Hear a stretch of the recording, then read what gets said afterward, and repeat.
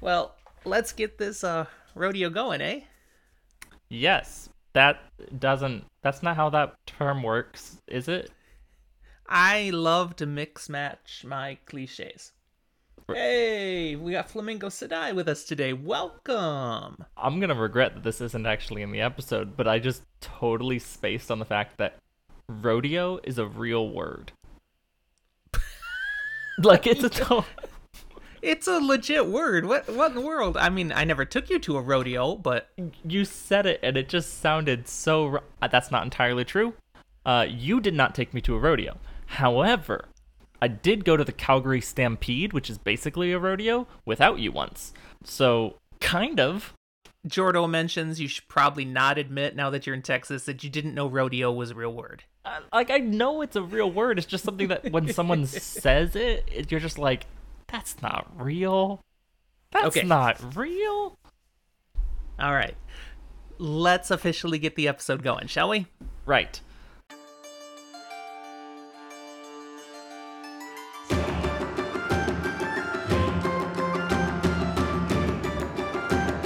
Hi there, and welcome back to another episode of Fantasy for the Ages, the show where father and son sit down and talk about fantasy.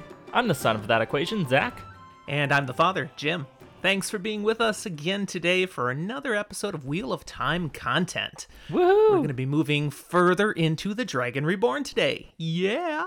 Welcome back to The Dragon Reborn. It's been a little while, like 2 weeks or something, but Yes. we're back and we're ready to go. And, the skipping a week was for a good reason, because that means they got that 50th episode special with all those top moments, and honestly, there was a lot of Wheel of Time mentioned in there, so it wasn't like they went without Wheel of Time. So it basically was a Wheel of Time episode still. It just like Wheel of Time Plus. There you go. How are you doing, Dad? I'm doing fine. It's been a fine day. It's really hot up here again in the Pacific Northwest, so I'm staying inside all day. I mean, I went for my morning walk. It was in the 60s then, but now it's, pushing 90. The AC is still working though? It's working, but Good. we've got a bit of smoke. The fires that are around have kind of swirled a little bit, so Oh, there's I no thought you- fires coming right at us, but we've got a little smoke in the air. I definitely thought you were saying the AC was making a little smoke, and I was really concerned. I'm like, it's working that hard? There's smoke? Yeah, that would be a bad thing. Smoking AC. Nope, it's working just fine. How you doing, son?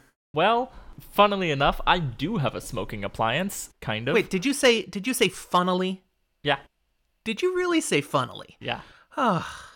Okay, it's gonna be one of those episodes. Gotcha. Hey, if rodeo is a real word, why can't funnily? There are reasons. But point is, my garbage disposal stopped working. So I'm not sure it ever was working. If you remember, you were here and we tested was it out, really looked at quiet. it. It was really, really quiet. I'm now thinking the really quiet may have just been a slight electrical buzz and we weren't hearing it running. Oh. It wasn't draining very well or anything, so I was like, what? And it was just making that buzz. I tried turning it on to clear the not draining and it wasn't working. And eventually, it doesn't even do the buzz now. It stopped. It doesn't do anything when I flick the switch. But the last thing it did do was I opened up under the sink, I looked down, and I saw coming out of it little wispy bits of smoke. And I'm like, that's not good. Welcome to renter's life. Yes, apartment renter's life. So that's not good. In other news, I also still don't have a mattress. Oh my goodness, yes. This is tell them the tale, son. Tell them the tale. Well, when I first ordered it, it was supposed to be here as of today a week ago.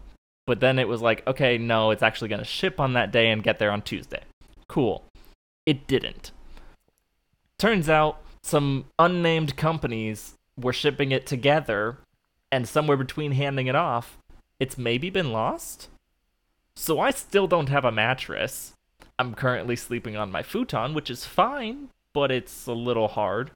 It's not the mattress. No. And no idea when I might have a mattress, so we'll get there. Yeah, it's kind of mind-boggling to lose a mattress. It's not like, well, it just got stuck behind another box. Yeah, it's supposed to be friggin' mattress. pretty big and like 50, 60 pounds. Sure, it's one of those roll-up memory foam kind of things, so it doesn't have to be in full mattress form, but still, it's big and heavy. But your futon is still better than just a bunch of rushes that have been laid out on a slab. So Yeah, you're doing better than Wheel of Time peeps. I'll take okay? it better than a pallet in the back. I will say I feel a little bit like Loyal sleeping in nano gear beds because it's only like 5 feet long and I'm 6 foot. Nice. That's applicable. I like that. Your feet are hanging off the edge. Or my head, a little bit of both. If I do it evenly, it's like right at the neck and right at the ankles, so nothing wrong could happen there. No, not at all.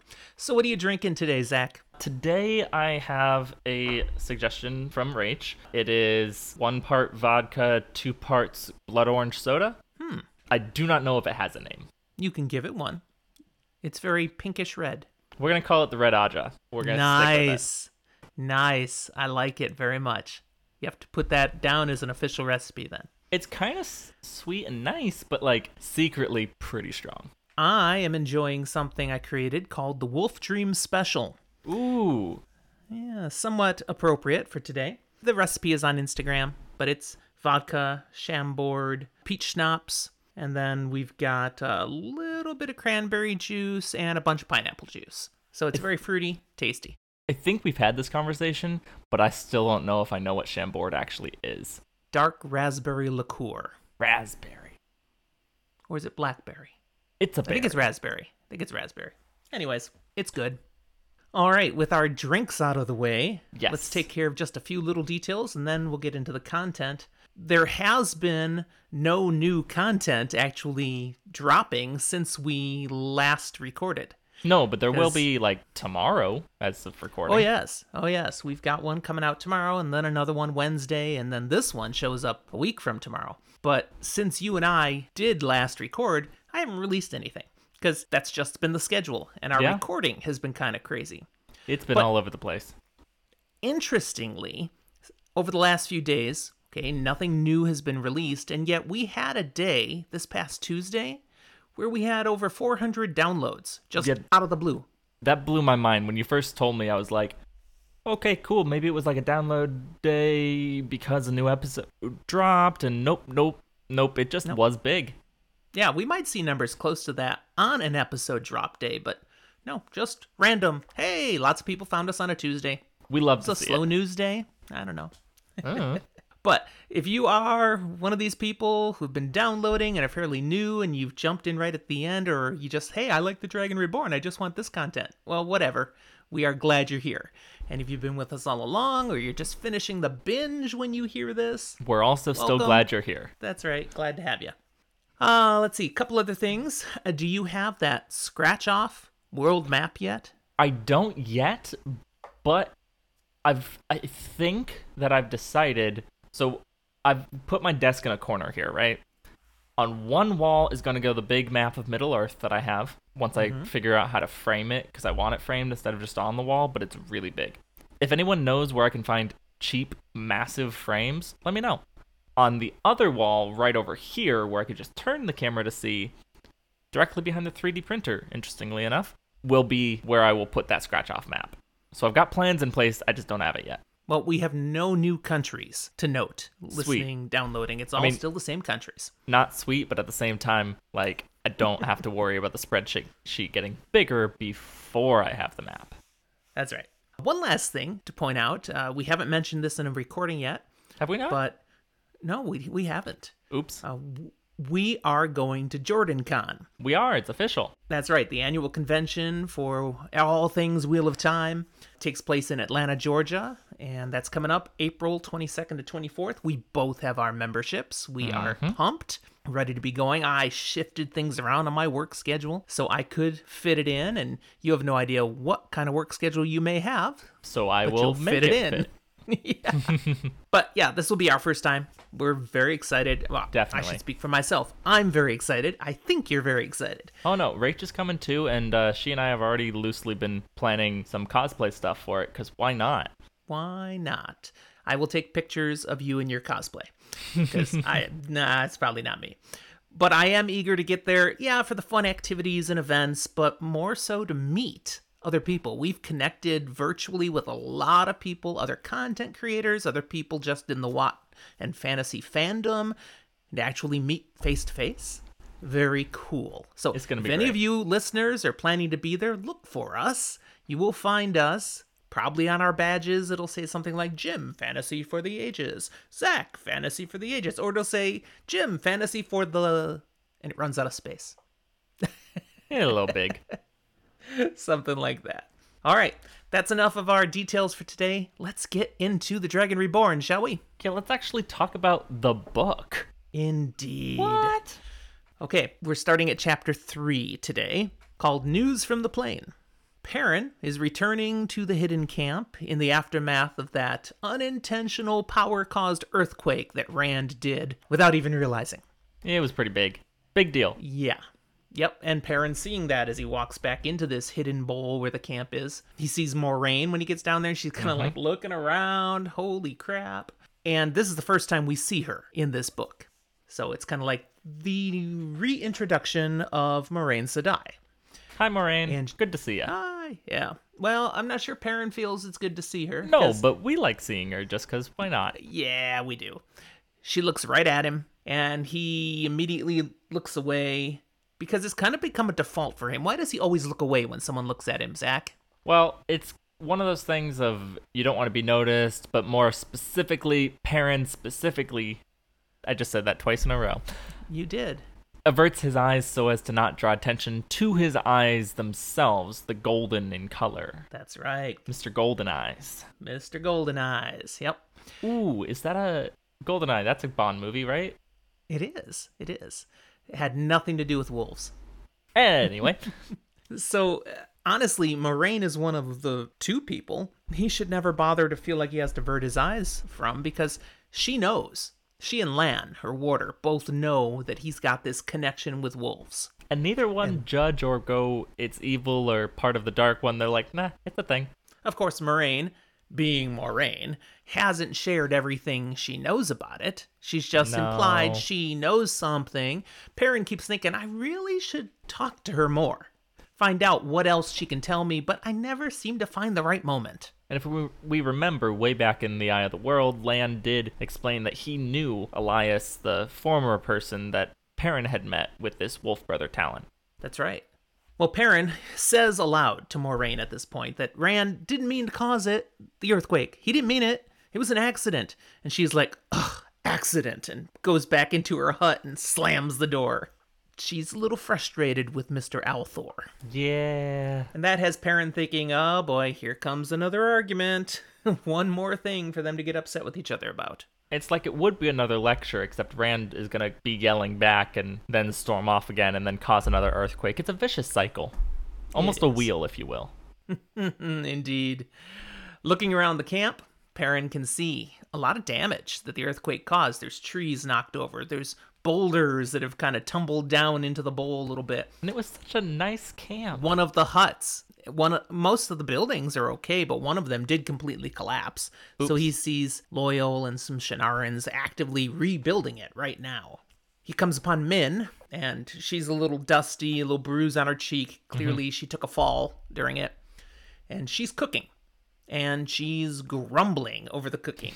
And she's complaining that stupid Rand better not complain about the food because he spilled half of it with his stupid earthquake, stupid Rand, kind of thing. Yeah. But she does then, with Perrin, share, nobody was actually badly hurt. People banged up and bruises, but nobody got squished by a falling tree. Right. So they're all alive. They're all fine, really. And that speaks to a priority that Perrin had, because one of the things in his thoughts, of course, is Min had this vision of the Tinker, Leia. She was gonna die. Right. So was this it? Is she dead? No. She's fine, at least as far as you can tell. She's not She dead had yet. she had been in Moraine's hut. And, when he got there, Moraine's out looking around and not like, oh, we got to bury this dead person. I mean, nothing like that. So he figures she must still be fine. I don't know. I don't really feel like Moraine's we gotta bury this dead person kind of gal. What, let the dead bury themselves? Is that more her thing? The wheel weaves as the wheel wills. You know. You're just going to keep using that one today, huh? All right. It's a theme. RJ used it a million times. Why can't I? You're not RJ. Ha ha ha ha. You're right. We just talk about him. That's true. So, okay, no major injuries. No. We've established that. Apparently, Min shares the Shnarans were pretty upset after the earthquake. But then as they looked to Moraine, they could tell by her body language and the fact that she was looking off in the woods towards where Rand would have been, they figured out, oh, wait. The Dragon Reborn did the earthquake. Gotcha. Must have been some divine thing. It's fine. Totally good. We're good. It's all cool then. It's all cool. Yeah, if he wants to shake and bake, we're yes, Lord Rand. Yes, Sir Dragon. You know what? Just next time, maybe give us a little heads up so we can be prepared and shake things up with you. We'll stomp our feet and add to it or something. I don't know. Nice. Yeah. Along the line of concern that people would get hurt, Perrin has a thought now about Min. And he says to her, if you want to, I'd be willing to help you leave in the morning. I've got some silver I can give you for some money and get you along the road back to Barillon, where you came from, where you would be safe.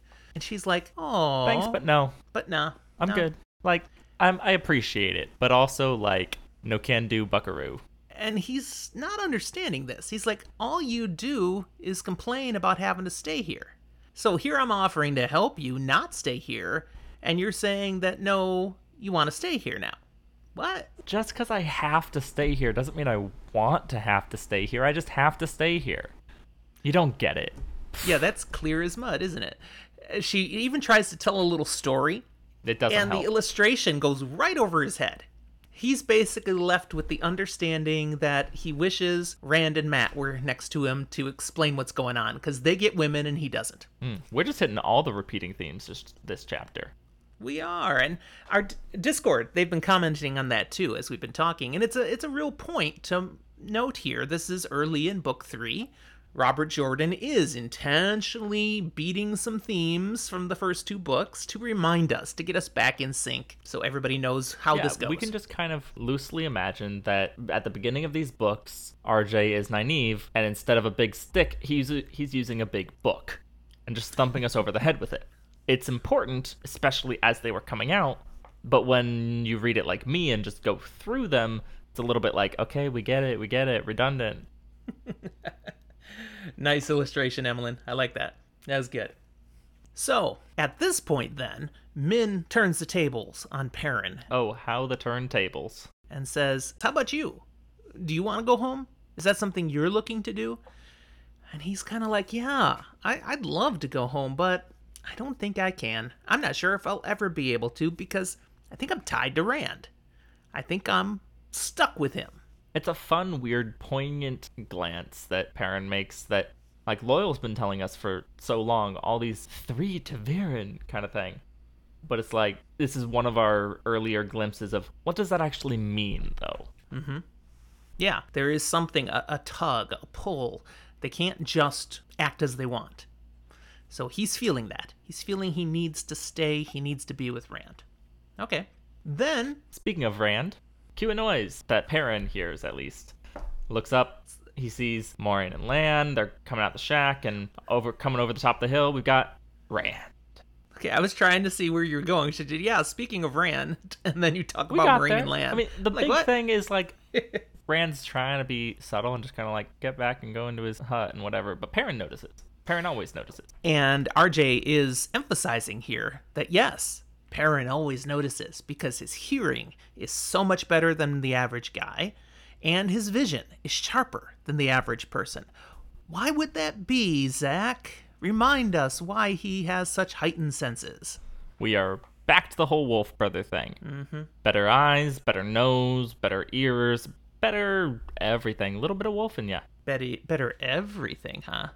Most things. Okay. We're not going too deep into it. We're not that kind of podcast, but there probably. You go, picking up what I'm laying down.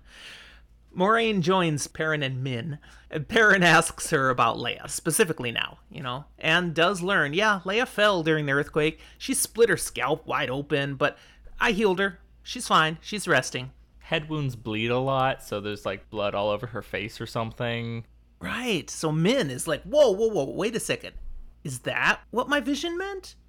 Because she said, I saw this vision of Leia with blood covering her face. The problem is, Min, sometimes with these visions, with her talent, she knows what they mean. And when she knows, she said she's never wrong. That's right. We don't get any clarification of that. It's just, that's how it works. She knows. So, is this the first time that maybe she knew something, but she didn't really know? Moraine says, you've never been wrong before. With anything you've told me that you knew with certainty, it always happened. Mm-hmm. But yeah, this could be the first time. There's always a first. Perrin is struck by this conversation then, because Moraine goes on just beyond that to say, but hey, whatever's going to happen, happens. If she's going to die, she's going to die. Maybe it does happen later. Maybe this is just a fluke that she kind of had a blood-covered face, and it's sort of like your vision. But, whatever. And that's where Perrin's like, okay, so we're talking about a woman who's going to die, and you, Moraine, are like, whatever. Like it's no big whoop. And he doesn't say this out loud. This is his mental thought. We're getting really a Perrin POV for this chapter. I'm down for it. But Moraine, it's almost like she can read his mind. What she really does is she sees his body language. He tensed up. She could feel his unease at the way she was talking. And so she responds to it. And here she says, what, Zach? The wheel weaves as the wheel wills. That's right. And we can't stop it. She says, we're in a war against the Dark One, the Shadow Spawn, his forces. People are going to die. That's what happens. Many people are going to die. Anyone can die. Any of us could die.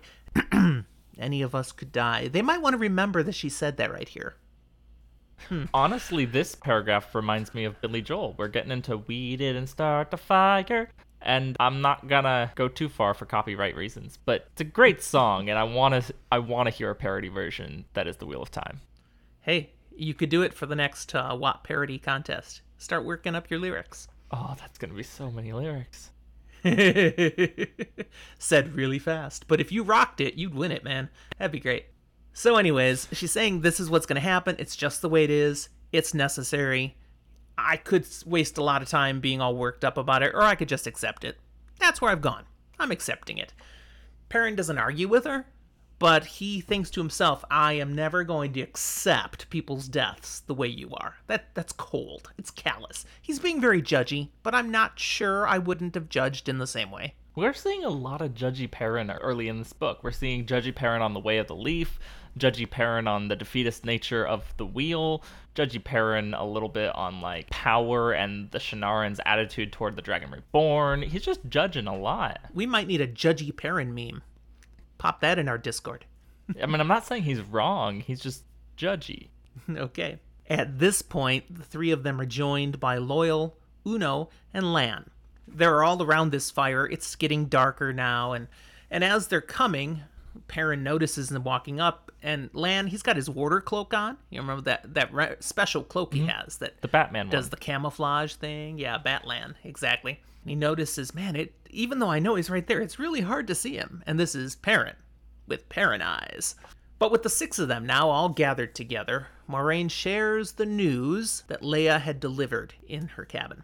So, a thing to note here that I'm kind of going, are we meant to believe that in this case Uno is more or less in charge of the Shannarans segment? He's kind of like the representative there? Yes, we are. Because sitting here, we've basically got one chunk of every party, and Min and Perrin and Loyal all count as their own. Ingtar, of course, we remember, had been in charge of the Shannarans. Yeah. Uno had been kind of like his sergeant. Third. The one who Ingtar's the officer, sergeant was Uno was the highest enlisted man.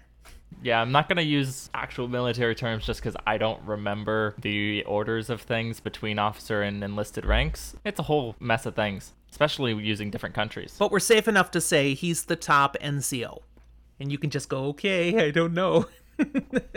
Like, I know what you said, I'm just going to go with, okay. I've watched movies. No, I did a little bit of research. I just haven't been in any military myself. Okay, can we move past this now? No, but yes. The news that has come to them is that, one, everyone is still fighting down on Elmeth Plain, just like they knew, so that hasn't changed. Hunters for the Horn have appeared. That is new. The Horn of Valir, yes? Yeah, they're searching for the Horn of Valir. Now, why is that ironic? Well, one, We've seen it. 2, we know where it is now. 3, it literally already got blown. Mm-hmm. And we know it's actually now on its way, or already at, the White Tower. Yes. Along with Matt and Co. Yes. I say Matt and Co. Like, Egwene, Nynaeve, Elaine, they're all in that group. We gotcha. Yeah. But, like, Matt's the unconscious one, so. Well, as far as we know. I assume he's not doing good from, like, the moment they were on Almouth Plain still. Okay. Other news, White Cloaks have perhaps as many as 5,000 soldiers on Almouth Plain. That's more than they've gathered in one location in, like, forever. Yeah, the last time they had a good number of White Cloaks together, it was, like, 949 of them, and they all died in, like, 30 seconds. And that is a size of White Cloak group, though, that wasn't unheard of. Because that was just a legion. So this is like 5 legions. Okay, this is a big group. They don't send groups this size normally anywhere. So this is news, but also news is, okay, what are they doing there? Well, they claim to be there to bring peace. That's not un-White Cloaky to claim that.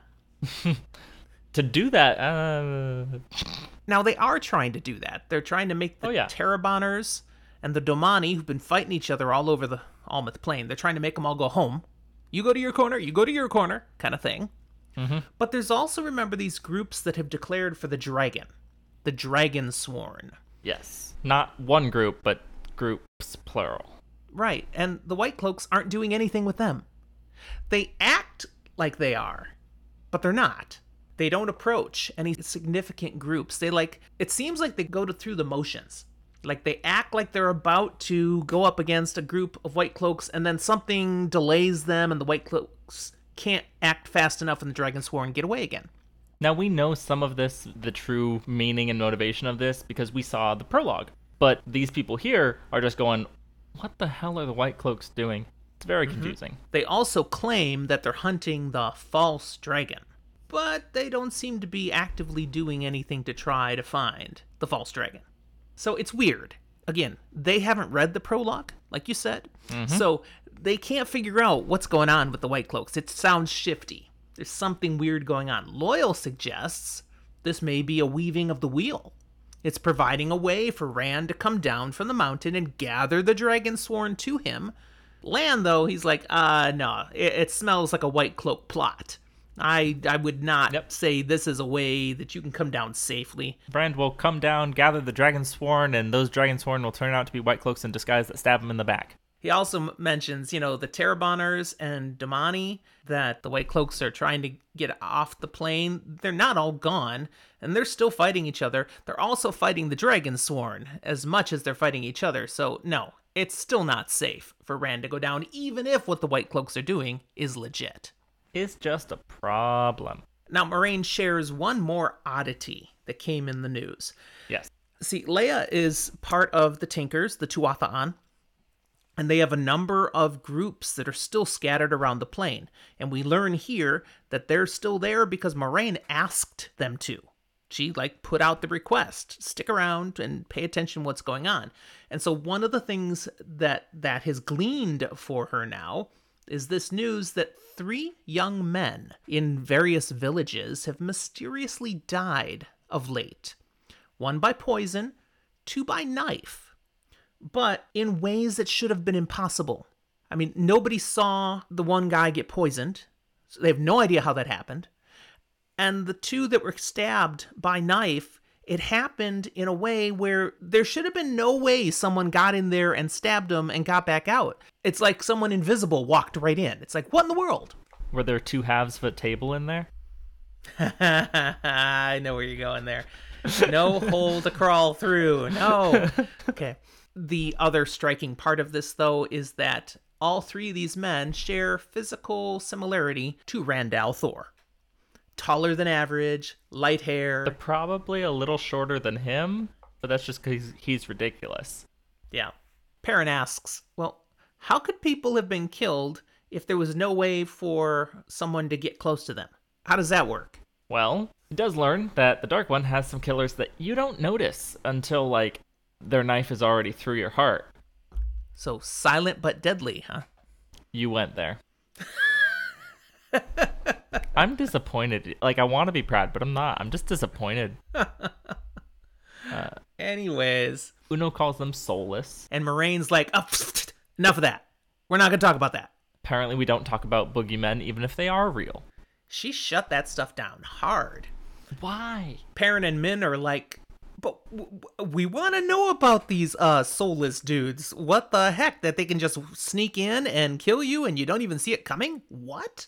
It feels very important to know, but nope. And I would suggest that, yes, it is very important to know. So, first-time readers, pay attention. That might be important. Perrin's takeaway from the whole thing is just, really, there's been nothing important to know, because literally nothing has changed. Yeah, he snarkily says, okay, we cannot go down to the plane, and the Dark One wants us dead. Great. No new news. Love it. Moving on. Then Moiraine double-checks with Uno, says, okay, your scouts, you're sure there's no new action? You haven't seen anything coming towards the camp? Nothing out there we need to be worried about? And he's like, nope. It appears nothing's changed. No, we haven't seen we haven't seen a thing, Moiraine said I. Moiraine is concerned that the earthquake may have attracted Shadowspawn to their hidden location. What? Yeah. No. Because, that was kind of a big use of power. No. But nothing can be done. Nothing more, at least. She says we'll just have to be vigilant. She explains she does have wards set up with the power around the camp, but she had to choose what kind of wards to use, and she's gone with the kind that are basically cloaking the camp so that Shadowspawn should not notice them. It was suggested, could you, put a killing spell around the camp? I mean, they don't use that language, but she's like, no, not really. I don't have anything like that strong enough that would take out a Murderil, for example. Not to mention, even if she could, it would just be so much of a use of power. She'd be, in bed all the time or dead. There are times this world probably wishes it had claymores. Those would be the thing to put around the camp. I mean, they do have, hunting traps and things, just not that explosive. Yes. Since there's not really anything else we can do, I guess we'll just have to be ready. And Moiraine emphasizes that I think it's important that we be ready. I don't know ready for what, but there's a feeling in Perrin. He says, waiting. That's what it feels like to him. We're waiting. There's a sense of waiting for something.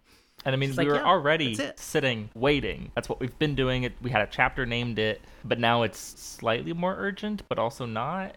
And it's waiting for something bad, probably. Moraine's like, yeah, keep your weapons close, and sweet dreams, everybody. That's right. And so they do. They all turn in, except a few that are on guard duty. Perrin, he turns in as well. He's got his own little hut, goes on in, basically takes everything off except his small clothes, Wheel of Time underwear. Which aren't actually small. Blows my mind. Small clothes are not small. Okay. It's not something I spent a lot of time dwelling on, but all right. It's just, they're not. They're big and baggy, usually. And then he lays down, and the chapter ends saying, then sleep came, and with it, dreams. That's not ominous at all.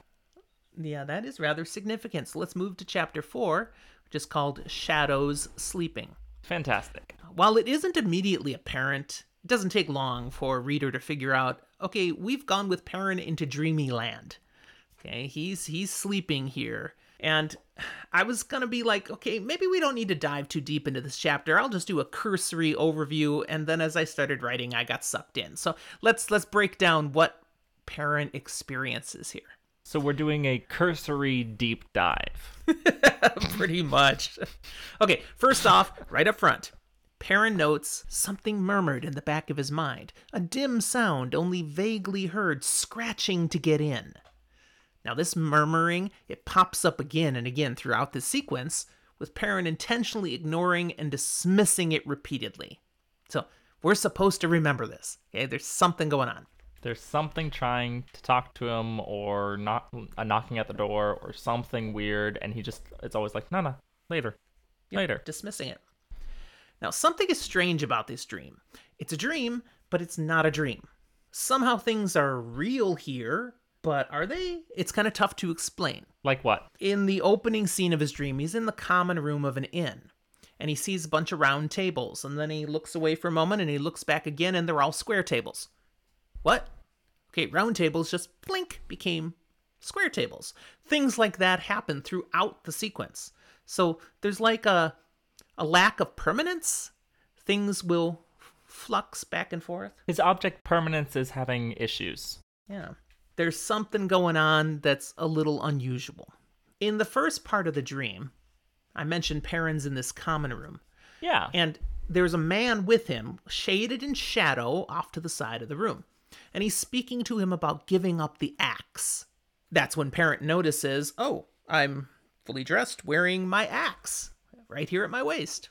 Interesting. The gist of the conversation is this man is trying to get Perrin to give up the fight and go back to being a blacksmith, with a hammer before it's too late. I mean, that's what you really want to do, isn't it? It's tempting. I mean, it really is what he wants to do. But Perrin feels like he should recognize this guy. There's something kind of shady about him, maybe. I don't know. Something about his eyes. Yeah, something familiar, but it won't come to him. He can't pull it out of whatever is in the memory cells somewhere. But what he does know about this man is he doesn't trust him. Not one bit. I was like, he's all in shadow, so he was really shady? Yep, exactly. That's how he feels about him. The man asks Perrin to have a drink. And Perrin's just like, nah, fam, I'm good. The man warns Perrin that he won't have many chances to step aside. And he says this, 3 threads woven together share one another's doom. When one is cut, all are. Fate can kill you if it does not do worse. What might that be a reference to, Zach, based on what we've read so far? Well, probably how Taviran are 3 threads in a pattern that are woven together. Personally, my takeaway is sounds like somebody needs a better pair of specifically sewing scissors so that you can cut only one thread and not the other 2, because they're just going at it with weird bulky scissors and they're going to get all 3. Okay. Fine. Like those little orange ones Mom has? Yes. Yeah, her little snipping ones. They're way more precise. Yes. You wouldn't have to chop all 3. That's true. Perrin, he's not having anything with this guy, though. He wants nothing to do with it. There was a book we read once where a guy would appear in a dream to Perrin and try to talk to him about things, convince him of things. No, really? That happened? There was, yeah. So I don't know. Sounds kind of ballsy to me. Perrin can't remember. Nice. Perrin can't remember any of this right now. But still, it holds true for him that when shady guy in dream offers me drink, I shouldn't trust him and I should go away. Don't take candy from strangers. Right. Don't get into vans, any of that stuff. So Perrin turns to leave. And at this point, everything shifts. It's not just, okay, he walks out the door. He's somewhere else. Now he's standing in front of a mirror, seeing himself dressed in very impressive armor, still, however, with that same axe at his waist. And now he has a woman in the room with him. Oh, does he? Yes. Described as the most beautiful woman he had ever seen. I wonder who we've heard described like that. Oh, this gets better, because she gets his attention with this remark. A man destined for glory. Gotcha. So we immediately know this is Celine, a.k.a. Lanfear? Absolutely. Yeah. Immediately. Yes. Just hits us right over the head with the glory drum, hammer, whatever. Perrin, though, he's never met this woman. He had no direct encounters with Celine/Lanfear. No. So this is his first time. But she's still kind of sus. Well, everything in the dream is sus. But she's coming in and bringing a kind of a counterweight to what we saw with the first guy. Okay, because now what happens in this conversation is she doesn't want him to stop and back down. She wants him to take up his destiny, think about the glory, and, embrace what he is being led to do. And then she offers him a drink. There's a thing with the drink. It doesn't really explain, but clearly it's part of, you be part of my team, take a drink. I mean, I'm a fan of, drink with your friends. I drink with my dad. Cheers. Cheers. So we've got this drink that's offered, and he's like, I don't know. Well, at this point, it says a growling chewed at his brain. And Perrin says no. Well, I like the particular phrase, growling, and chewed at his brain. Yeah, it's a good thing in a harsh description. But it definitely distracts him for a moment, and he Yeah. has to actively fight against it, resist it. When he kind of snaps back to what he should be paying attention to, this woman who's offering him a drink, he looks at the drink again and, wait a second. When she offered it, it was in a silver chalice. Now it's in a golden chalice. What? That's weird. That's wrong. And he notices this just flipped from silver to gold, didn't it? And as he's confused by that, that sound comes back in his head again, demanding, gnawing, and Perrin's like, no, I am a blacksmith. I am a man. He does his little William Shatner thing. He basically, ignores the situation that's actually happening in front of him and goes, wait a second, I'm hearing wolves in my head again. I don't want that. I'm digging my heels in. Yes. And focuses on that really aggressively again, and then the dream shifts. Right. Guess he doesn't get to have a drink with that very beautiful woman. He's made it past part 1 and part 2 of the dream. But now in this brand new location, it's a very fantastical one now. Full of stone bridges and spires arching all over the place in a dimly lit world. Did that remind you of anything we've already seen? It reminds me a little bit in its description of, the ways. Exactly. I saw the same thing. I mean, it reminds me of, a little more put together than what we've seen of the ways. A little less crumbly, a little less dark. And it mentions he hears water falling in the background. We didn't hear anything like that in the ways. No, but it feels similar. Agreed. At least in design. Mm-hmm. In this location, Perrin is able to observe others from secret. So he doesn't have someone offering him a drink this time. It's like he's here and others don't know he's here. First thing he sees is way off in the distance, a woman in a white dress hurriedly moving along. Then he notices much closer to him a man just appears. Tall, dark, slender, black hair with a touch of silver in it. And then another man appears, walking up one of those bridges, approaching the first man. This second man is described as shorter than the first, more stocky, with close-cropped white hair. He seems old, but not in any way frail, still very powerful. Both men are dressed to the nines. Now, Robert Jordan sometimes gets ridiculed. That's not the right word. People complain about him being too detailed about what people are wearing and stuff. About the same amount of time on clothing as Tolkien did describing dirt. Which is not a bad thing. It just means you spend an entire page talking about something that you found important. Right.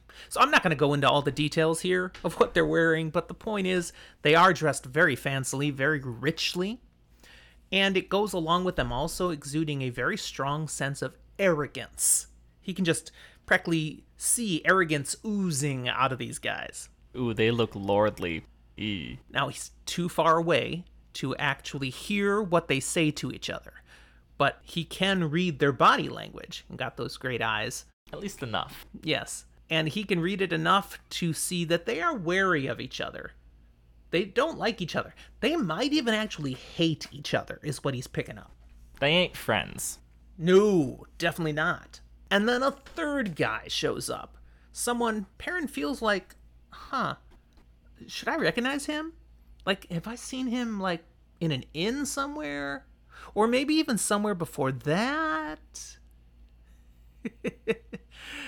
What might a reader realize about this third guy based on what's here? Even though Perrin doesn't realize it, I think a reader would.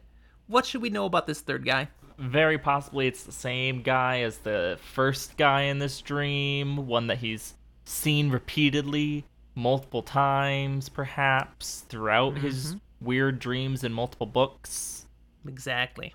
As this guy approaches them, it's clear that they don't like him. Even more than not liking, they fear this guy. So suddenly, these enemies of each other kind of become allies against this guy, because he's so much worse. The enemy of my enemy is my friend. Right. That's right. And they all start having conversation. It starts out with this third guy yelling at them. So, That feels fair. But they only take it for a little while, and then they start yelling back, and then they start yelling at each other, and basically you've got a three-way argument going. Everybody's yelling at everybody, and finally that third guy, he's had it. He's fed up, and he just kind of throws his hands up in the air. A big fireball shows up, and it covers them all. It's, to me, a moment where, like, the party's arguing in your dungeon in D&D, and the sorcerer goes, I'm done with this. I cast Fireball. I know my friendlies are in the way. I cast Fireball anyway. Pretty much. Perrin ducks when the fireball kind of erupts because it expands big time. He's like, he feels the heat coming at him, the explosive wave, you know. When he then looks back up, I mean, he's fine. Turns out he didn't burn or anything. But the 3 guys are all gone. He can actually tell. It looks like the ground there was damaged by a fireball. A little bit of melted. Enough that it seems like probably a good thing you ducked. Right? But there's no bodies left. There's no ash. I mean, whatever was there, those guys all appear to be gone or completely incinerated. One of those two. They poofed or poofed. The point is now Perrin is alone. Woohoo! And then he feels a prickling on the back of his neck. His wolfy sense is tingling. Very aptly said, because he looks up behind him, because feeling that, his spider sense, wolfy sense, he sees a wolf. There is a big shaggy gray wolf on the ramp above him, looking right down at him. And Perrin's again like, shoo, go away, bad wolf. You know, he doesn't want anything to do with this. So the wolf does not run away, so he does. No, that's right. He's going to try to get out of this, maybe wake himself up, something. He runs away and everything shifts again. He's not just running down a bridge. He's suddenly in a brand new 4th location. But, interestingly, this is one he knows. He's dreamed this before. In fact, he's dreamed this the last 4 nights successively. In a row. And he remembers this. So he recognizes instantly, okay, I'm in a dream. Because I've had this dream the 4 previous nights, and here it is again. So, where is he? It's a big space, high domed ceilings, big columns. In the center of the room, there's a glass or crystal sword hanging in the air. That's right, just hanging, magically. And as he walks towards it, this time something new happens. He hears a whisper. Oh. Now, he's not sure if the whisper's in his head or if it's coming from the room or something. That's creepy. Yeah, I know. And he hears, Kalendor, who wields me, wields destiny. Take me and begin the final journey. I don't think I want any kind of journey if it's called the final journey. Yeah, and that's not at all freaky to hear something like that. Not at all. Now, Discord is saying, oh, hello, cover art. And so I do have, my copy of the book. And it was horrible cover art because the guy who clearly is supposed to be Perrin never looked like that. Seriously? It was bad. It's very weird. But yes, so Kalendor, this magic glass sword of some sort, is what he sees, and he's hearing its name, and he backs away from it. It says, take me. It's like, not me. Peace out, man. I'm not touching this thing. I got an axe. I'm good. He is clearly frightened by whatever's going on, especially because this is different from the first 4 dreams. This is new. And then a different whisper is heard. But this time it's from a source he knows. This is a wolf. He's heard wolves in his head before, so he knows he's hearing a wolf. And what he hears is, the twisted ones come. And Perrin sees a mountain wolf right here in this same stone place, standing there, staring at him. And again, hearing, the twisted ones come. And Perrin's just like, nah. Wolves, get out. I don't want it. Get out. And in fact, he does that so strongly this time, he does wake himself up. So he gets out of this dream. Out. He doesn't get away from the wolf, though. Now, not that there's a wolf standing there staring at him, but he still hears the same exact voice. The twisted ones come. The twisted ones come, brother. End of chapter. Now, astute readers may remember what the twisted ones are. I don't... Because we've heard that phrase before. Have we? We have. Okay, I'm gonna need you to tell it to me, because I have a thing in my brain of what the twisted ones actually is. And I didn't think we'd heard it yet. Now, I have to admit, I didn't look this up. This is memory, but I believe we've heard this referenced twice in The Eye of the World and in The Great Hunt. Both times in relation to Perrin and the wolves. The first time when they're with Elias Makara. Yeah. And they're talking about this is how the wolves think of Trollocs. The Twisted Ones. See, for some reason... And they want to kill them, always. That was how it came up. In my brain, I thought the Twisted Ones was different Shadow Spawn, but you're probably right. It makes more sense in context. I thought it was something we haven't met. And in the Great Hunt, when he's having the wolves help him be able to track Fane and the bad guys, it's mostly because they will track the Twisted Ones. Because they hate those, and they don't really care about the people. I think it used that term there, too. As we're speaking wolf, Twisted Ones, Trollocs. Exactly. Match the T's. There you go.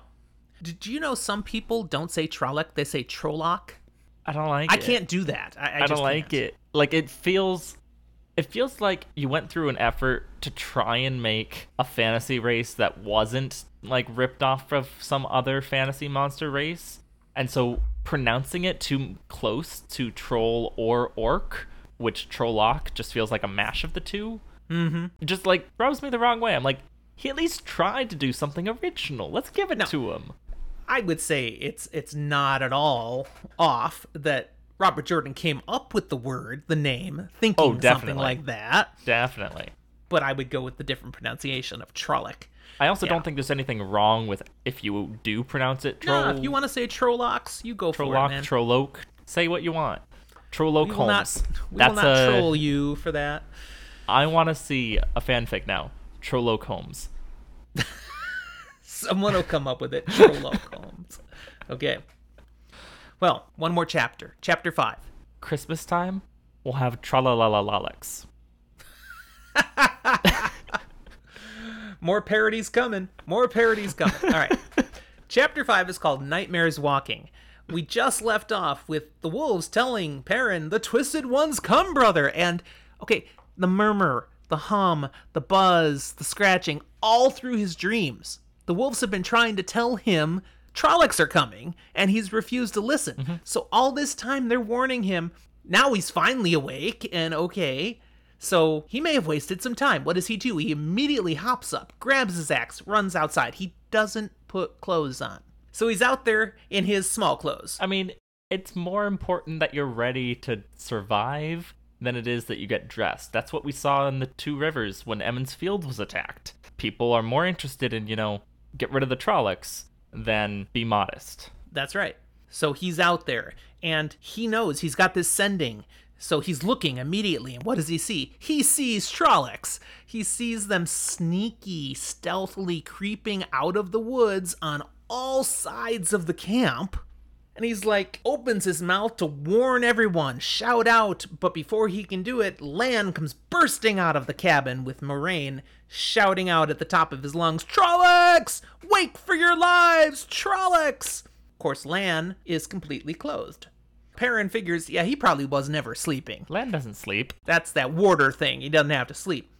Well, the Shinarans, they respond right away too. Remember, they were all sleeping with their weapons nearby. They come bursting out in what they were sleeping in, which most of them meant nothing.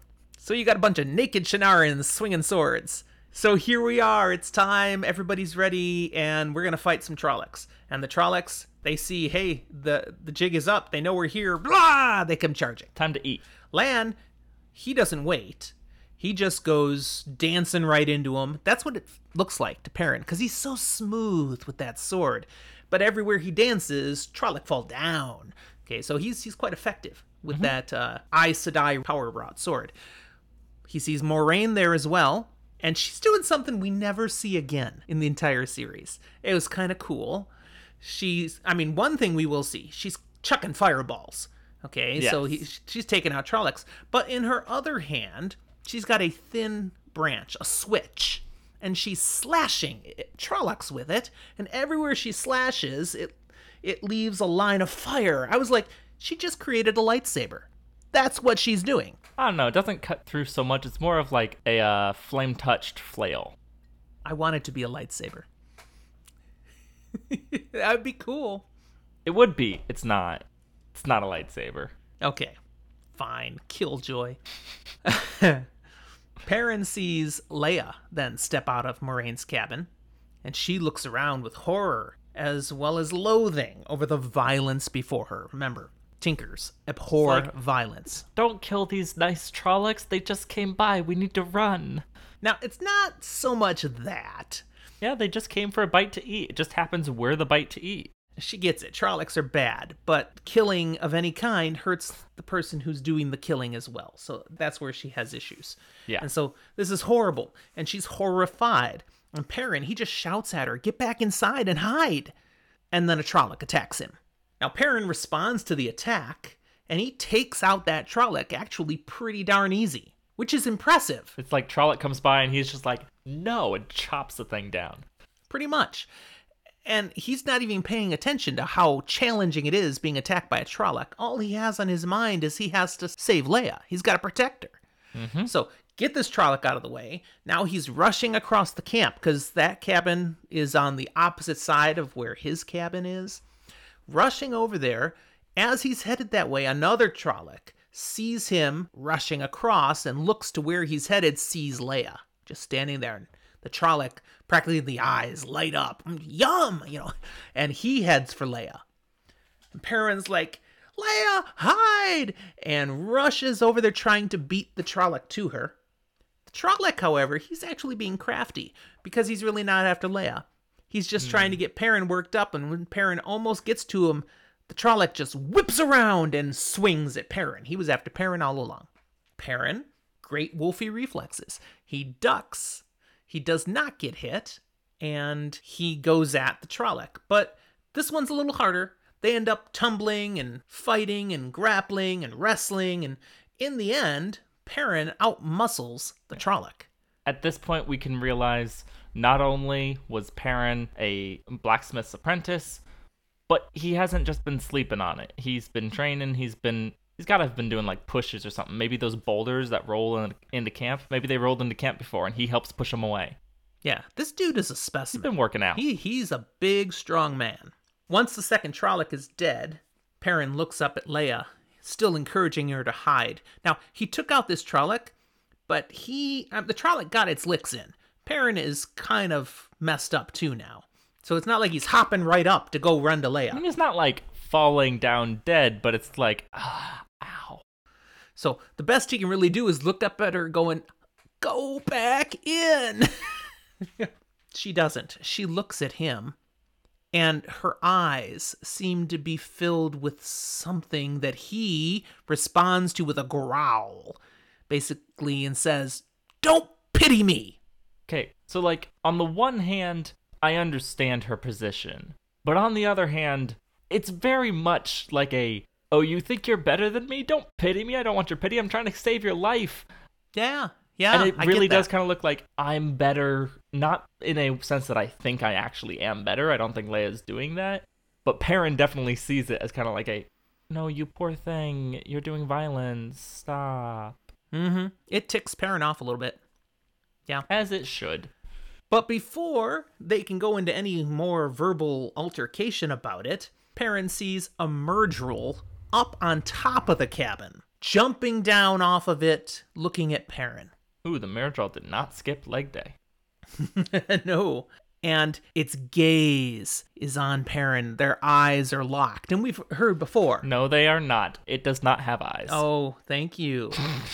But the gaze of the eyeless that we've talked about before is, what's the word? Not magical. Fear. Mystifying.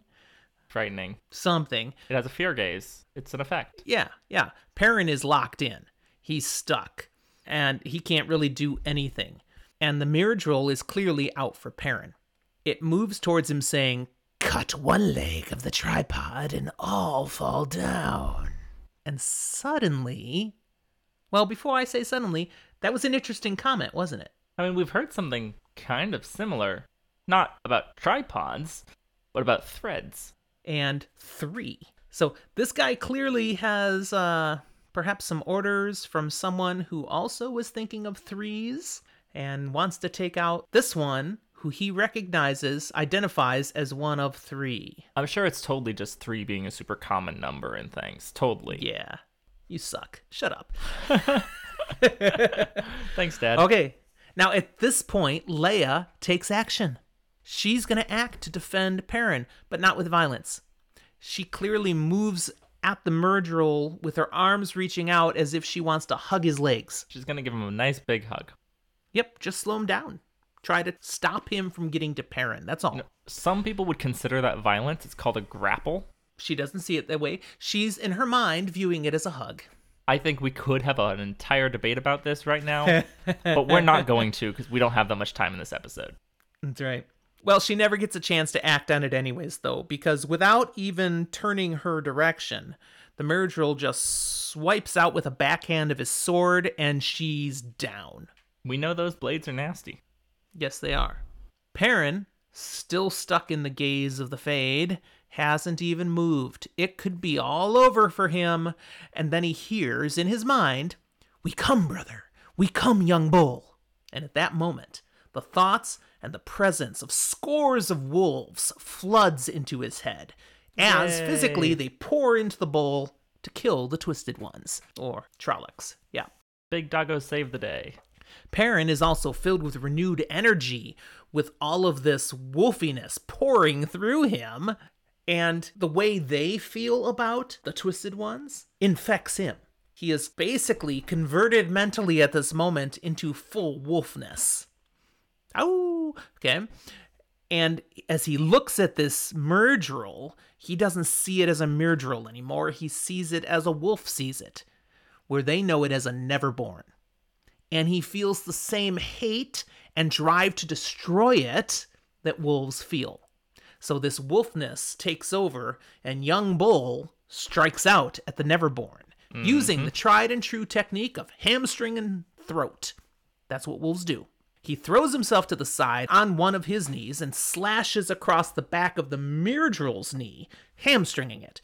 Myrddraal goes down, And as it falls, young Bull goes ahead and swings with his axe again, taking it in the neck. I appreciate this. He does not decapitate it. Because that's hard, you've taught us, yes. He nearly decapitates it. That's right, and the head flips back over, hanging from a teeny bit of the neck. The Neverborn continues to slash wildly with its sword, but it has no direction anymore. It's dead. It just doesn't know it yet, because the Neverborn take a long time to die. Yeah, still give it some wide berth, because its thrashing might still kill somebody. Yes. Through the thoughts of all the wolves, as well as with his own eyes, young Bull looks around. He sees Trollocs thrashing about on the ground, shrieking. They are the ones that were linked to this Myrddraal. We've learned of that before. That's a fun mechanic that I'm sure will never be dropped in the future. They would die when the Myrddraal dies, if someone doesn't kill them first while they're twitching on the ground. Young Bull feels an incredible urge to run with his brothers, to join in the killing of Twisted Ones and the remaining Neverborn, but a little fragment of him remembers, wait a second, I'm Perrin, not Young Bull, I'm Perrin.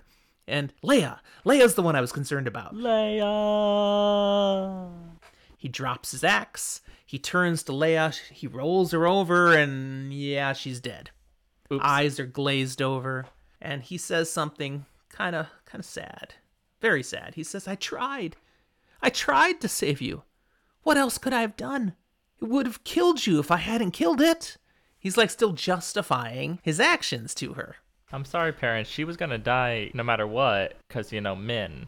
Exactly. But that's not what he's thinking now. No. And in fact, he feels horrible. So when the wolves call him again, right at that moment, he hears, come, young Bull, come kill the Twisted Ones. He's like, heck yeah, I'm out of here.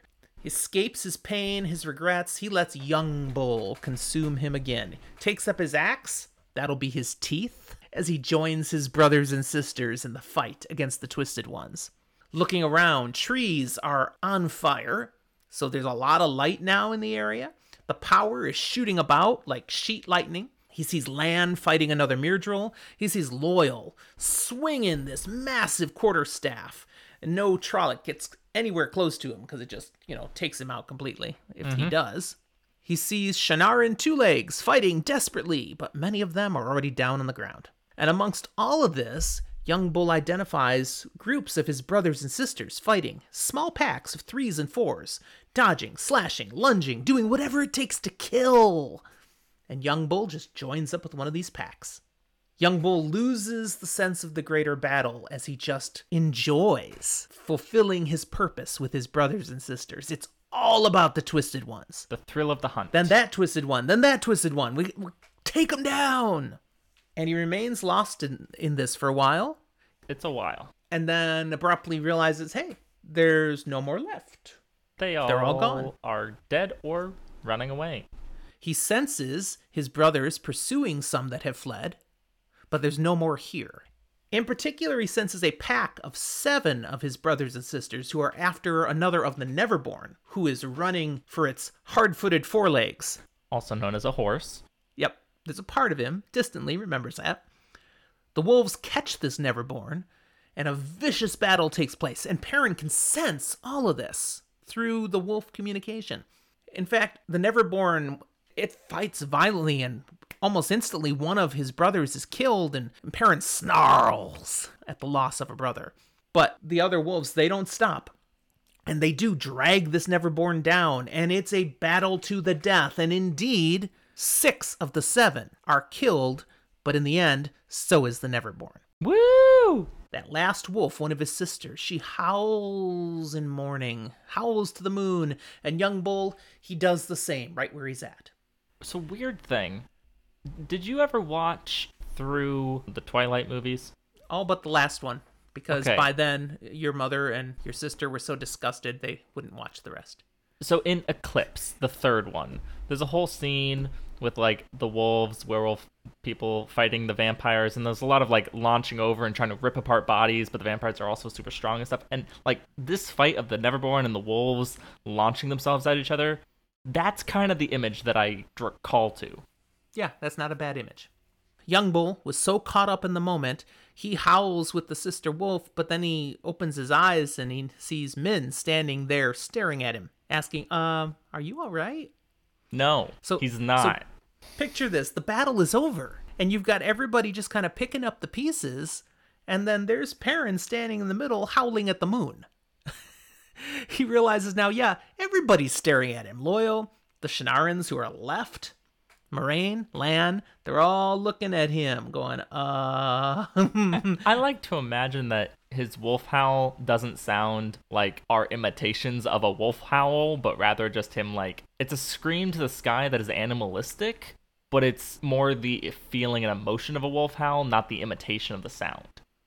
Perhaps. And he's got all of these people looking at him, worried about him, wondering what's going on, and all he wants to do is howl again. But he's like, I need to rein this puppy in.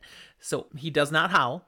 Instead, he goes through an internal battle to wall off those feelings again, to shut himself away from the wolves, block the images, block the emotions. And he does. And finally replies, I'm all right, Min. Lan, he praises Perrin's fighting skill at this point, and he gives him a Taishar Manatharin, Taishar Andor, which means true blood of Manetheren, true blood of Andor. Exactly. And so the Shannarans there, they join in, and Loyal's like, yep, Ta'Virin. Ta'Virin. Like that explains everything, all the time. Did you just make a Fiddler on the Roof reference? I did. I'll give it to you. So he's getting praised by Lan, praised by the Shannarans, even acknowledged by Loyal, and he feels embarrassed. He's like, I don't want to be praised here, but at the same time he gets what Lan just did for him. Rather than have to explain the wolfiness, it's all turned focus to how badass he just battled. How impressive that was. He doesn't have to explain anything. You ripped things apart with your bare hands. He has bare hands? Okay, Perrin then shares with Min that Leia is dead. He couldn't save her, and Min points out it was her destiny, just as I'd seen it. Nothing you could have done would have changed it, Perrin. Doesn't make Perrin feel better. Nope. It wouldn't make much of anyone feel better. No, I don't think so. Perrin thinks here, then, about this experience he's just gone through with the wolves. It scares him. He feels like he almost completely lost himself. He almost wasn't able to come back to being Perrin. And he's thinking, I cannot let this happen. So I can't connect with the wolves like that ever again. I have to make sure I keep them out. And we're back to full denial. Got it. But at the same time, he's also acknowledging it felt so good. Not good's even the wrong word. It felt right. The wolves accepted him perfectly and easily, just as he is. He is Wolf Brother. He is Young Bull. Complete. Yeah. Perfectly welcome, perfectly part of them. And he wants that. That is a good thing. But he's not Young Bull. He's Perrin. So he's very torn. Then we get a crazy Masima moment. Masima, that rather negative Shanaran soldier, happens to be one of those that are still kicking around. Bummer. Masima the Zealot. Yes. And he declares this experience was a sign to confirm our faith in the Dragon Reborn. Look, even the wolves come to fight for him. Mm-hmm. Wolves. They come and fight for the Dragon Reborn, not, for the Wolf Brother. Well, again, they don't know about that. I know. He insists that this is actually a sign, then, that we are now to go forth down to Almouth Plain and draw everyone to the Lord Dragon. Surely everyone will come except Dark Friends. So let's go. We have nothing to fear. And his eyes, they seem to glow with his zealotness. Zealous. Uno, he shuts that crap right down. Oh, yeah. It's great. He tells him, "You shut your bloody mouth, Masima. Will flame and go forth when the Lord Dragon bloody well tells us, and not before. You sheep-headed farmers, flaming, remember that." Gotta love Uno. And for all the positive of Uno, yes, he then makes an oops. Yeah. Trying to look on the bright side of things, he says, well, at least we'll have wolf hides to keep our wounded warm. Which not a big oops, but also That's right. And Perrin's like, no! Very, very vehemently. He insists they fought with us, we will bury them with our dead. Uno's clearly about to argue with him, and Perrin just stares him down with those golden eyes, and Uno's like, okay, man, it's all good. Uno's bringing the utilitarian perspective and going, the fur is not going to do them much good. It could do our wounded good. But Perrin's like, nah, they deserve respect. Yep. And we and Uno respect Perrin for that stance. Then Perrin asks, where's Rand? And Min points him out. He's sitting away alone in the dark, kind of out on the edge. And she says, he won't talk to anyone. That's okay. That's normal. Perrin is the one who can always get Rand to talk, though, so he heads right over to him, and Min actually trails. But Min's like, you're wounded, dude. Don't worry about Rand yet. Let's get you to Moraine. Let's get you healed. But nope, Perrin is going straight for Rand. And when he gets there, Rand opens right up. Mm-hmm. He says, you know what I did during the fight, Perrin? I reached for the true source, and I couldn't touch it. I couldn't grasp it. Nothing. So I struggled. All the fighting's going on. I'm just sitting here trying to grab the one power. I finally get it, and I can't do anything with it. You see those trees that are burning? That was me. Okay, I got all these Trollocs around, and all I can do is turn trees into... Only you can start forest fires. Yes, that was me. And then Sidene is pouring into me, and I can't think of anything useful to do. I don't know how to do anything with it. Then I have this idea. I could just bring the mountain right down on all the Trollocs. That'd do it. And then a small part of my brain is, oh yeah, that would kill the rest of us too. Probably shouldn't do that. And literally, I spent the rest of the battle fighting myself to not pull the mountain down on all of us. That's all the good I was. Rand is really frustrated. Hey, Rand, at least you did not bring the mountain down on us. Yeah, good call, Rand. It was a good fight. He also notes that he sensed the shadow spawn coming way ahead of time. He didn't realize what it was, but he says they feel like the taint on Sidene. So he sensed this, something out there like the taint, and it was getting closer. By the time he figured out what it was, Lan was already shouting the warning. Mm-hmm. I don't know what I'm friggin' doing with Sidene, and I need to learn. I am no good to anybody like this, and if I'm supposed to be the one at the final last battle doing something, we're doomed. I need to learn how to handle this. Now, Perrin feels guilty here, too, because some of Rand's story, not all of it, but a little bit of it, rings true to him as well.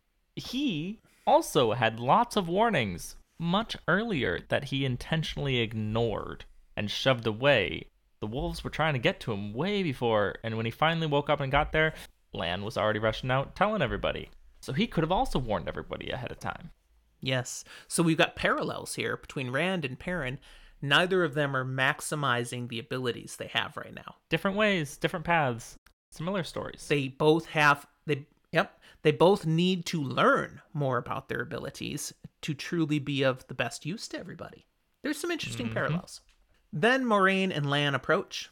Moraine looking pretty much wiped. She's been healing those that she could. Not to mention all the fireballs and stuff from earlier. Right. She's seen to everybody now except these three. So she's come, take care of whatever they need, and then she can finally rest. Now, she's got in her hand that little statue, an Angreal, so that allows her to channel more than she would otherwise. But even so, Lan is right next to her, seemingly helping her stay up. Well, she doesn't have a staff anymore. Not like clearly carrying her, but yeah, he's really trying to support her. She is clearly near exhaustion. So she takes a look at Perrin first. Heals him right up. And, he's pretty beat up, but she's like, these aren't too bad. But yeah, you've got some deep bruises. Here, I can help. And, okay, buckle up, Buttercup. And zzz, does the healing. Feels great. Kind of hungry. But, Yeah. Everything's gone, though. He's all healed up. It's wonderful. But yeah, immediately starving. And she does say, much of the strength, the power needed for healing came from inside you. You need to replace that. Eat as soon as you can. The power was in you all along. She also just casually mentions, I did go around and heal any of the injured wolves that I could find. They had mostly been dragging themselves off into the woods already, but those that I could get to, I healed them. That's a scene I want to see. Yeah, everybody likes taking care of animals. Exactly. And she points out, without them, we likely would all be dead. So kind of, it's the least I could do. Let's try to heal them. She turns to Min. Min declines any healing. I mean, she's got a bruise on her cheek. She's a little dinged up. She says, I've done worse falling down at home. No worries. And Moraine's like, okay, not a problem. Because she's really tired. Then she asks after Rand. Any cuts, any nicks, even the slightest little cut from a Trolloc sword could do great harm. And we remember that. That's what happened to Tam. Exactly. And Perrin notices, Rand, your coat is wet. Like bleeding, something. He's like, nah, it's not from the battle. That's my Falme wound, and it broke open again. It apparently does that. And Moraine's like, tss, let me look. She inspects the wound, and ooh, yeah, it's all bleeding and oozing again. It's not good. Rand comments about the prophecies of the dragon. It says, my blood on the rocks of Shale Ghul will free mankind from the shadow. Too bad we don't have like a way gate or something. We could just be there now. I could just drip a little and we'd be done. Awesome. Because I'd like to be done. No more dying, no more dreams. A little tongue-in-cheek of him. We're there. just going to gloss right over the no more dreams thing he says because Moraine kind of glosses over it. She's tired. But readers, you shouldn't gloss over that he commented about dreams. Moraine responds, you can't take those prophecies so simply. The meanings are complex. They don't always mean exactly what they appear to mean. But regardless, holding on to her Angreal, she channels to heal the wound again. Now, she can't heal it fully, just like before, but she at least can stop it from bleeding. It's still tender. She says, be careful now. It could break open again. So just go... And before she can really say anything else, she passes out. She Lan is does done. catch her. That's good. Yep. He's got her. And he says, she cares for everyone else, but there's no one to care for her. Meaning no one can heal her. No one can help with her exhaustion. Nothing. Min mentions, well, there's Rand. It's kind of that moment of like, no, thanks, but no. I'd rather you not accidentally blow up the person that you try to heal, because that's totally a possibility. Yeah.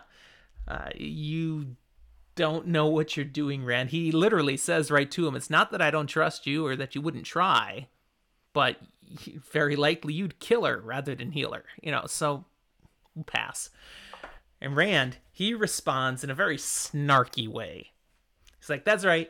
I'm not to be trusted. I mean, Luce Theron Kinslayer, he killed everyone close to him. That's probably... I'm doomed to repeat it. Well, time is a wheel. And there we go again. Lan, he doesn't care for that snarkiness, and he snaps at him. Pull yourself together, sheep herder. Basically, he's saying, the world's counting on you, so suck it up. I know he doesn't, but I like to think that Lan's smacking him over the head. Metaphorically, he did. And Rand responds well. The bitterness just disappears, and he says, yeah, I will fight the best I can. And I'll do it because it's my duty. No one else can. Oh.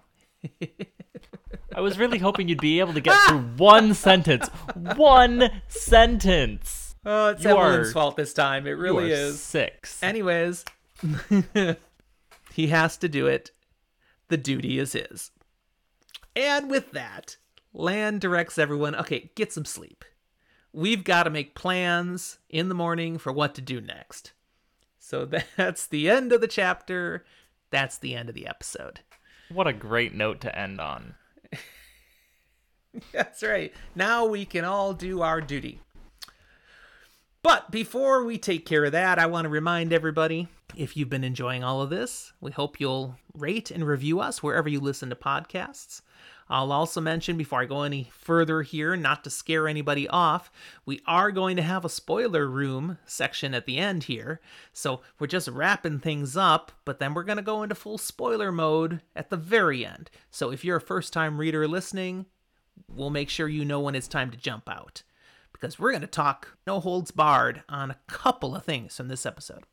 But again, to finish up the basics, if people want to talk to us about what they heard today, the things we said right, the things we said wrong, how could they get a hold of us, Zach?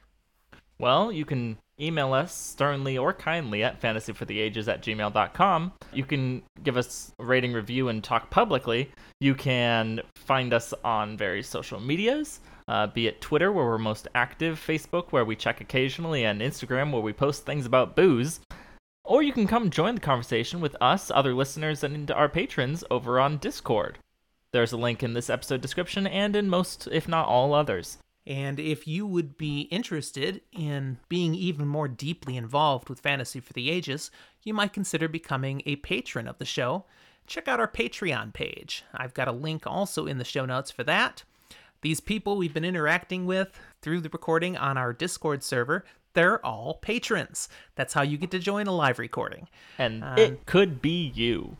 It could. And it's very cheap, actually. Now, there are some higher levels you can get to where you get extra benefits, but you could pay us a lot and get on the podcast yourself. One day that might happen. But for as little as $1 US a day, you can be part of these live recordings. And we love having people with us here. It's a good time. All right, that's all I have to share at this point. Are you good as well? Yes, so if you are a first-time listener, now is your time to hop on out. Bye, bye, bye. Be safe. And then we shall enter the spoiler room. Indeed. Let's do it. Yes. Now, we have to do rock, paper, scissors, but we haven't done this over Zoom, and there's a little bit of lag. So I say we pick off screen and then drag in at the same time. All right. I'm ready. Rock, paper, scissors. I win. You go first. Woo-hoo. All right. So I get to spoil something. So in my case, I want to talk. Oh, there's so many good things here, indeed. But I have to talk about this wolf dream. Okay. So what we're experiencing here, this is really the first time where it goes more deeply into that this is not just some dream or a dream shard of some kind. Mm-hmm. This is Teleron Riyadh. Oh, definitely. Okay? They are in the world of dreams. And Perrin, without realizing what he's doing, is controlling the dream around him, is moving from place to place. I mean, things that we're going to get so much more information on as we go through the series are really for the first time introduced here. It's something the ability to everything he shift. Doesn't realize he can do for a long time, and he doesn't learn to control for even longer. Right. And I mean, so many things that I didn't catch, certainly the first time. Little nuances like the lack of permanence for different items, being able to change between a round and a square table or a silver and a gold cup. You know, those sorts of things are very common in Teleron Riyadh. Because you have to have it firmly in your mind. Also, the ability to move completely different spaces or to be dressed completely different ways. I mean, those things are all coming from your mind. And then, of course, in Teleron Riyadh, he sees some people. And we're going to see, I'm not going to spoil that right now. Because maybe you want to. No. Maybe someone else is. But he's observing other people, and that's a thing. In Teleron Riyadh, other people are there too. Real people throughout the series are using this as a tool, as a way to get places, as a way to meet, and he gets to observe that for the first time. So that was pretty cool. That's going to have series-long ramifications. And in particular, Perrin's experience with Teleron Riyadh, which is different than most people's experience because he's handling it as a wolf, which is very cool. Okay, that's mine. What you got, Zach? I'm popping over to the Tinkers and specifically mentioning a trend that we see with Perrin. Perrin's the one we've kind of seen of the Taviran boys, at least, interacting with some Tinkers in the past. Here he is again, and this whole Way of the Leaf stuff. This is the first time that we see a Tinker do something that is arguably violence. She would say it's not, but it is action in a direct manner to try and do something rather than like just evading. And you could say she's trying to prevent even the Mirajal from doing damage, sure. But what it kind of does is a first little look at the fact that Perrin is going to be continuously tied into Tinkers and some of them eventually leaving the Way of the Leaf. Specifically, Aram. And that's that later on, Perrin will basically be solely responsible for a Tinker actually picking up a sword, going to battle, repeatedly, and inevitably, again, it's not a good thing. Being responsible for a Tinker's death. Right. Yeah, that remains a recurring theme all through the series for Perrin, the struggle between the Way of the Leaf and how it applies to his life and how he impacts others with his thoughts and actions. And Perrin feels guilty, even though he's not always entirely to blame, for a lot of Tinkers that die. Yes. But that's my spoilage. And I don't think he ever really figures out how he should have acted differently. I don't think he senses anything he could have done differently. Even as he figures out his own dilemmas, he doesn't really figure out how to interact with Tinkers differently. Right. All right. 2 very good full spoils. Big stuff, really, in these chapters introduced. Oh, yeah. We see ramifications on for a long time. Definitely. All right. Good spot to wrap it up then. You got anything else you want to say? That's all I've got. Me too. We'll talk to you next time.